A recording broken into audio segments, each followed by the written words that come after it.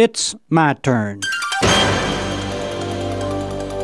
Here is your host for My Turn, Don Wildman. Back more than 2,000 years ago, a very wise man wrote some very wise words. This is what he said. A word in season, what a help it is. The writer of the book of Proverbs was indeed a wiser man than we sometimes give him credit for being. The author of Proverbs went on to state that a word fitly spoken is like apples of gold in a setting of silver. There are some key words which, if one will genuinely use, will make life much more meaningful. There is the word of humor. Humor is, without a doubt, one of the finest medicines we have. It will cure a multitude of real and imagined ills. It will help calm anger, cool tempers, and remove hatred. One thing is for certain, it's a quality we could use more of in our tension-packed world. Those who have learned to use humor have found it a very good partner. Look at some of the fantastic salaries being given to top comedians these days. There's always in our world a place for humor and anyone who knows how to use it. Then there's the word of appreciation. Most of us have underestimated the real worth of this word. One day I received a note of appreciation from a friend of mine in the morning mail.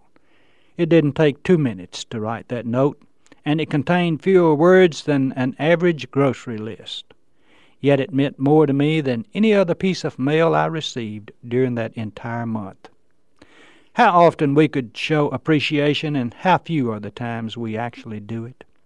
Thank you doesn't take 2 seconds to say, and it could last a lifetime. The wise man was correct. Anxiety in a man's heart weighs him down, but a good word makes him glad. There's also the word of encouragement. Sometimes this word of encouragement makes the difference between heaven and hell. I have hit rock bottom in my life many times, only to have someone speak a word of encouragement to me and set me to whistling again. Just to have one person who understands and speaks a word of encouragement often makes all the difference in the world. One reoccurring phrase of Paul's was, "Hold fast." Paul knew well the worth of just a couple of words of encouragement. A word in season, what a help it is. Then there's the word of forgiveness. My guess is that we speak fewer of these than any other kind. This is true not because we need to speak fewer, but because they are often harder to speak.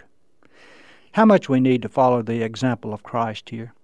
The woman caught in the act of adultery, when brought to Christ, realized the unsurpassed worth of a word of forgiveness.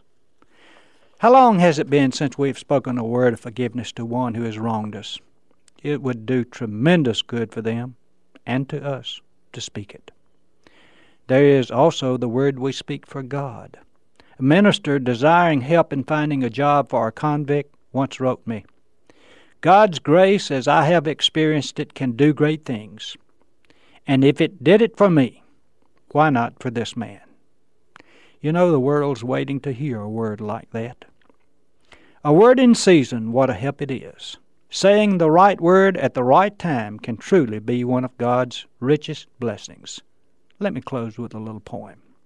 God wove a web of loveliness, of clouds and stars and birds, but made not anything at all so beautiful as words. This has been My Turn with Don Wildman, a production of the American Family Association.